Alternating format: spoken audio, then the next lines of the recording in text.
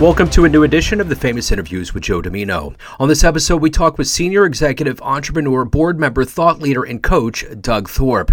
He has more than 40 years of success in the financial services, executive coaching, oil and gas industries, and small business, leveraging extensive experience in guiding business transformation for growth-oriented organizations. He is a trusted guide for mid-cap companies to large global enterprises requiring expert assistance with leadership development, cultural shifts, and change management, along with a lot more. Enjoy this interview. What's up, man? I'm good. How are you? Nice to meet you.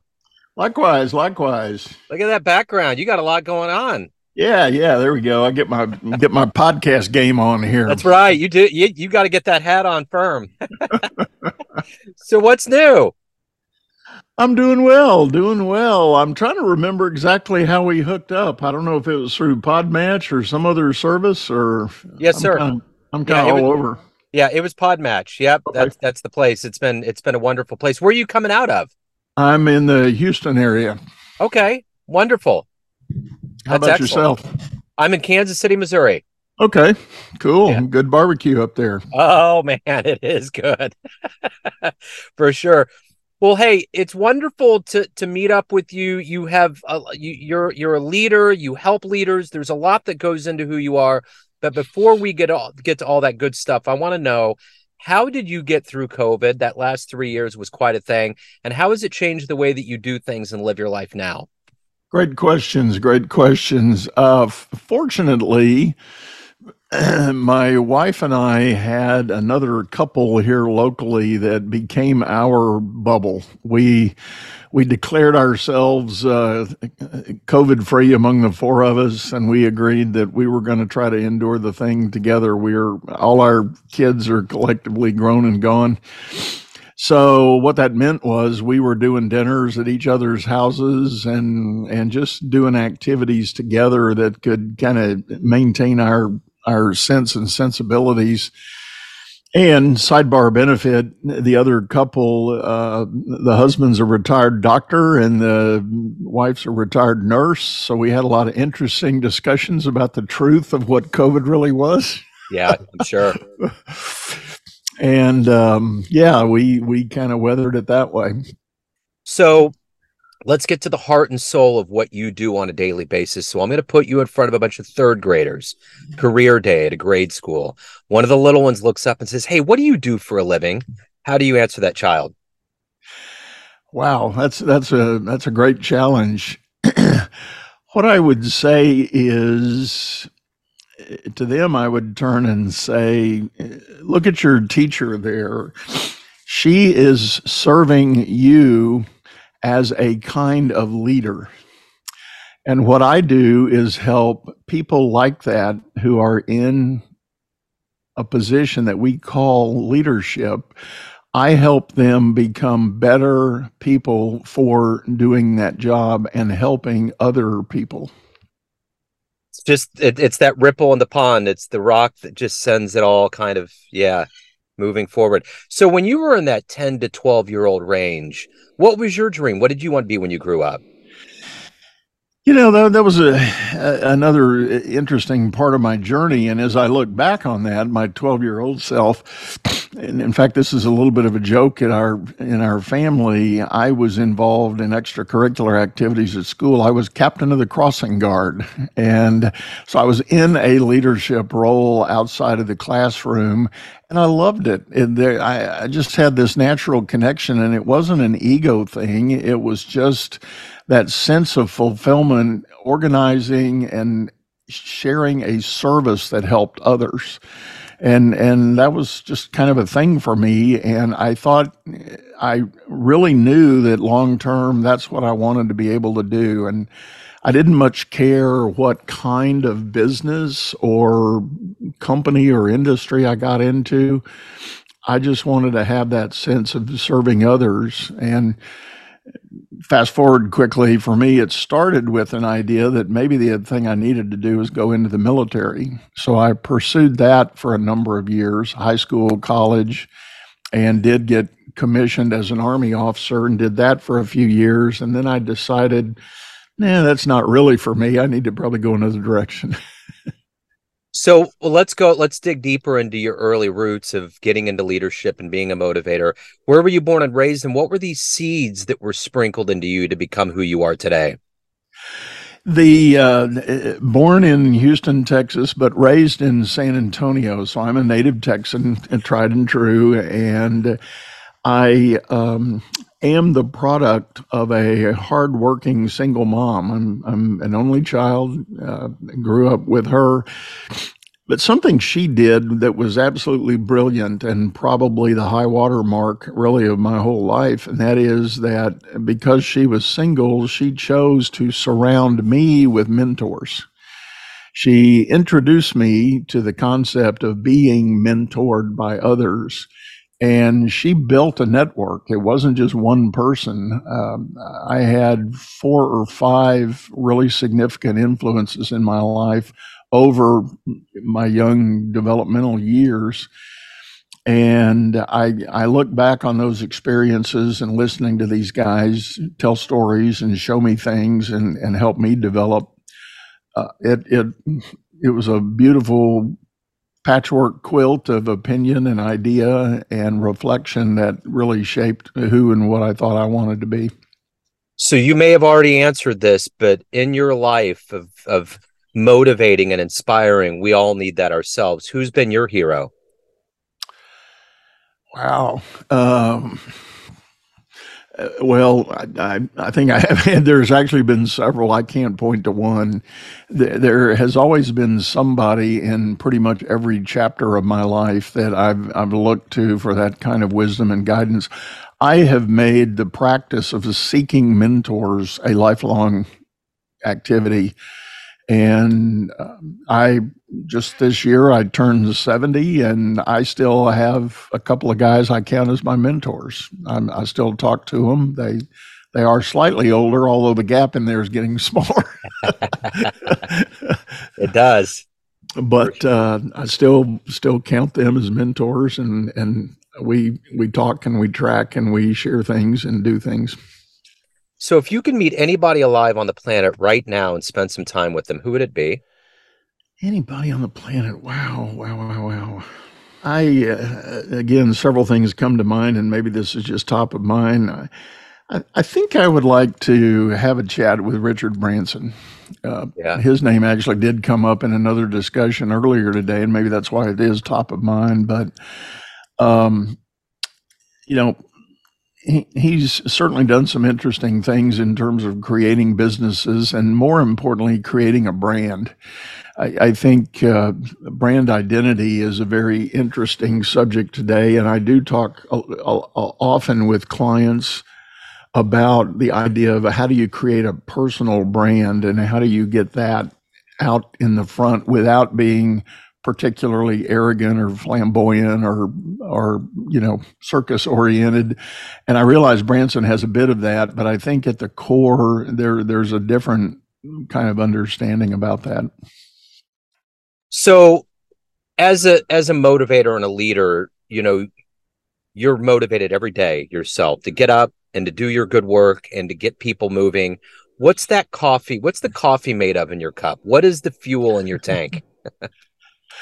I do have a passion for helping others. I rely on a tool called the YOS. It so sorry. Oh, It explains the why, how, and what that a person is made of. And I was introduced to that tool a while back, and I really love it. And for me, the why is about making sense and looking at complex things and trying to help find a clearer understanding. But then with that, my how is to create a better way, help people find a better way of doing what they're doing now that they have the clear understanding of it. And then my what is contribute, and that's what I do all day long. I try to pour into other people's lives and businesses so that they can advance their game. So what is one of your favorite client success stories? I've got a young man who owns a construction business, and we've been working together. We're into our third year. And when he first came to me, he was, and these are his words, he was a classic hot mess. He was really fractured, really frazzled, running in 1,000 different directions, and we worked through some organizational direction for him and kind of vision setting and things like that. And fast forward, what's happened, his business has doubled. He has acquired 2 other businesses that are complementary. So he's a triple threat now in the market. And I'm very proud of the work he's done and the direction he's going. So you've gained a lot of wisdom in your life, been down a lot of roads. Let's say you have a dream tonight. You run into the 20-year-old version of yourself, and you could give that younger version of you a piece of advice based on the wisdom you've gained in your life. What would you tell that younger version of you? Portions of it, I think we're going to have to delete from this show. I think the big lesson would be figure out sooner rather than later what your sense of purpose and why is all about.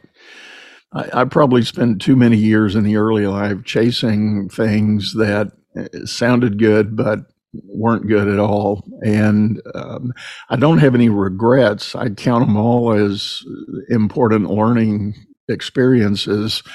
But I think the bottom line of it is find a mentor, find a coach, do a little more work to zero in on that truer sense of purpose and direction. So in this timeline that you've lived in your life, what are you the proudest of? What is it that you've done that you are genuinely the proudest of? I just look to my roster of hundreds of clients who I truly believe I've been able to make a difference for. I've helped them create some kind of aha moment where they see more clearly and have a deeper and better understanding of what they need to be doing. And knowing that is happening, I think that's the best I could hope for. So if you could go back in history and witness an event happen before your eyes, any event in human history, what would you love to have seen firsthand? I think, and this maybe goes back to my roots, I truly think I would have liked to have been at the Battle of the Alamo.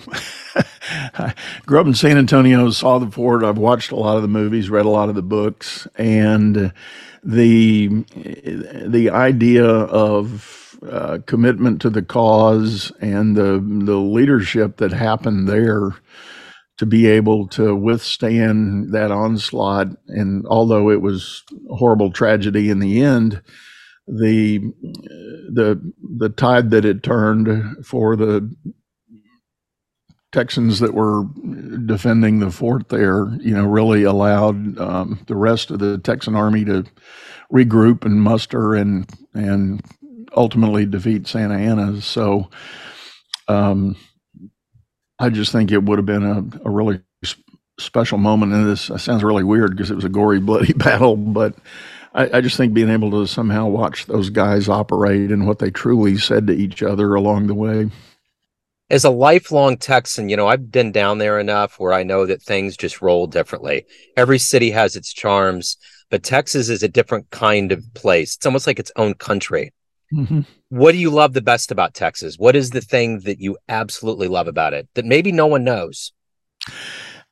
I think it's the core. I call it a can-do attitude. I think it does get into your DNA. It's the idea that somebody throws up a challenge and it's like, yeah, we can do that. We can go figure that out. You think about wildcatting for oil or sending a man to the moon or, all the other things. Small factoid, almost 2/3 of the U.S. military force comes from Texas. Wow. There you go. That's why it's don't mess with Texas, right? So, historically, Texans have always had a big role in the defense of our country. I'm proud of that, and it is. It's just something in the culture about can do. So it's very rare that I get the chance to really talk to someone that's lived in Houston their whole lives, and I'm curious, are you an Astros fan? I am. I Okay. am. So what is your perception of all of this that went down? Now, okay, so I'm coming from, and obviously because in 15 we had that miraculous comeback and we won the series. Right. But now with Dusty Baker, this new thing, bygones be bygones, but there's always going to be a ghost that's going to linger around. What's your take as a local with the lore and the history and everything that went down? Oh, that's a great question, and slippery slope, obviously. But they definitely got caught, and the irony of it, the core allegation about banging on a trash can, that's probably one of the stupidest communication systems you could ever invent. And I fall out on the side of the guy who tested the theory. Some guys sat down with videotapes and tracked the efficiency of the hitting with or without the banging on the gong. And the without batting average was much higher by about 50 points than the with. Wow. So technically, was it cheating? Yeah, you're not supposed to tip things like that, but did it create an unfair advantage? No, it really didn't. It was more of a distraction than a help, I think. So it's one of those historical anomalies that people don't even realize, you know? You know what's weird? I remember I love baseball, and when the season was starting in 2020, that was when thankfully that season got abated, because that's when it really was getting ugly in spring training for the Astros. Everywhere they went, it was like no one knew what was going to happen when the season started. So it was probably almost good that things subsided. But I always think, as a joke, I put an Astro sticker on my trash can at home, and a week later the season stops, and I'm like, all right, I'm done. I'm not getting involved with this one anymore. I'm stepping away. But thank you for the commitment. But also the weird thing is that my whole life, my father isn't around anymore, but he used to always, just lament the Chiefs. Sitting in his chair, we'd get all these glimmers of hope, whether it was Montana or whoever it was. And then finally we win the Super Bowl. All right. We have the parade in February, and then the world shuts down. And that was the joke. If the Chiefs ever win the Super Bowl, the world's going to come to an end, and it actually did. That's our claim to fame. Well, I am a Patrick Mahomes fan as an individual. I watched him play ball at Texas Tech, and I knew he was going to be special, and he sure has. And I don't know a lot about him as an individual or a person, but just the little bit I get to see, I really like the guy. He's great. He really is. It's good to herald somebody that's as good as him. He's a good family guy. He's doing a lot for the community. We got playgrounds and all kinds of things that are around here that are emblematic of his commitment to the community and who he is. And yeah, so there is that Kansas City, Texas connection with him always, you know? Yeah. So Doug, if anyone wants to, reach out to you, find out who you are, anything more about your world and your business, where can they go? Two things I'll point people to. Number one is my primary website, which is simply dougthorpe.com, but that's THORPE on the end, dougthorpe.com. There are a lot of info there, clicks, links, buttons, and packages you can download for free. A lot of resources you can get your hands on. And secondly, I want to invite everybody to my podcast. It's called Leadership Powered by Common Sense. We're on all streaming services, Apple, Spotify, Google, Amazon, etc. And we have a YouTube channel by the same name. I always joke around that, at one point I wanted to go back and get my master's degree, but I really think that there should be places where you go back to kindergarten, because that's where you always learn it. And that's where the common sense comes from, doesn't it? It does. It does. Those fundamental things we learn the hard way on the playground really become lifelong lessons. This has been great, Doug. Not only did you open up your world, I'm so glad that you've shown a very common sense, logical light on kind of this befuddling Astro situation. But I will say the one thing that was really good was in that situation when, AJ left and all these things, the GM left and all these things kind of went away. Dusty finally people love him. He came in and was kind of the captain and savior of the crew, so to speak. He really kind of turned it out. And I mean, he's had that toothpick in his mouth for so long. It's like, how can you not like the guy? I know. Is that even a toothpick? Box of them. Yeah, I mean, is that even a toothpick? It looks bigger. I inspect it when he's doing it, and I'm like, are they making that for him? Does he have a Dusty Baker factory, the wood factory? I don't know. It looks very, looks bigger than a toothpick. I think it's shavings from the Louisville Slugger plant. That's what I'm saying. I think there's a baseball bat in his mouth. Yeah. So it's good. Well, Doug, thank you. I appreciate your time. Best of luck with everything. All right, Joe. Thank you for having me on here. Thanks for tuning in to another famous interview with Joe Dimino, where we cover the world of art, literature, business, spirituality, music, and more from around the globe. If you want to hear more interviews, visit the Famous Interviews with Joe Dimino channel on YouTube. You can find us on Spotify and Apple Podcasts. Thanks again for listening, and until next time.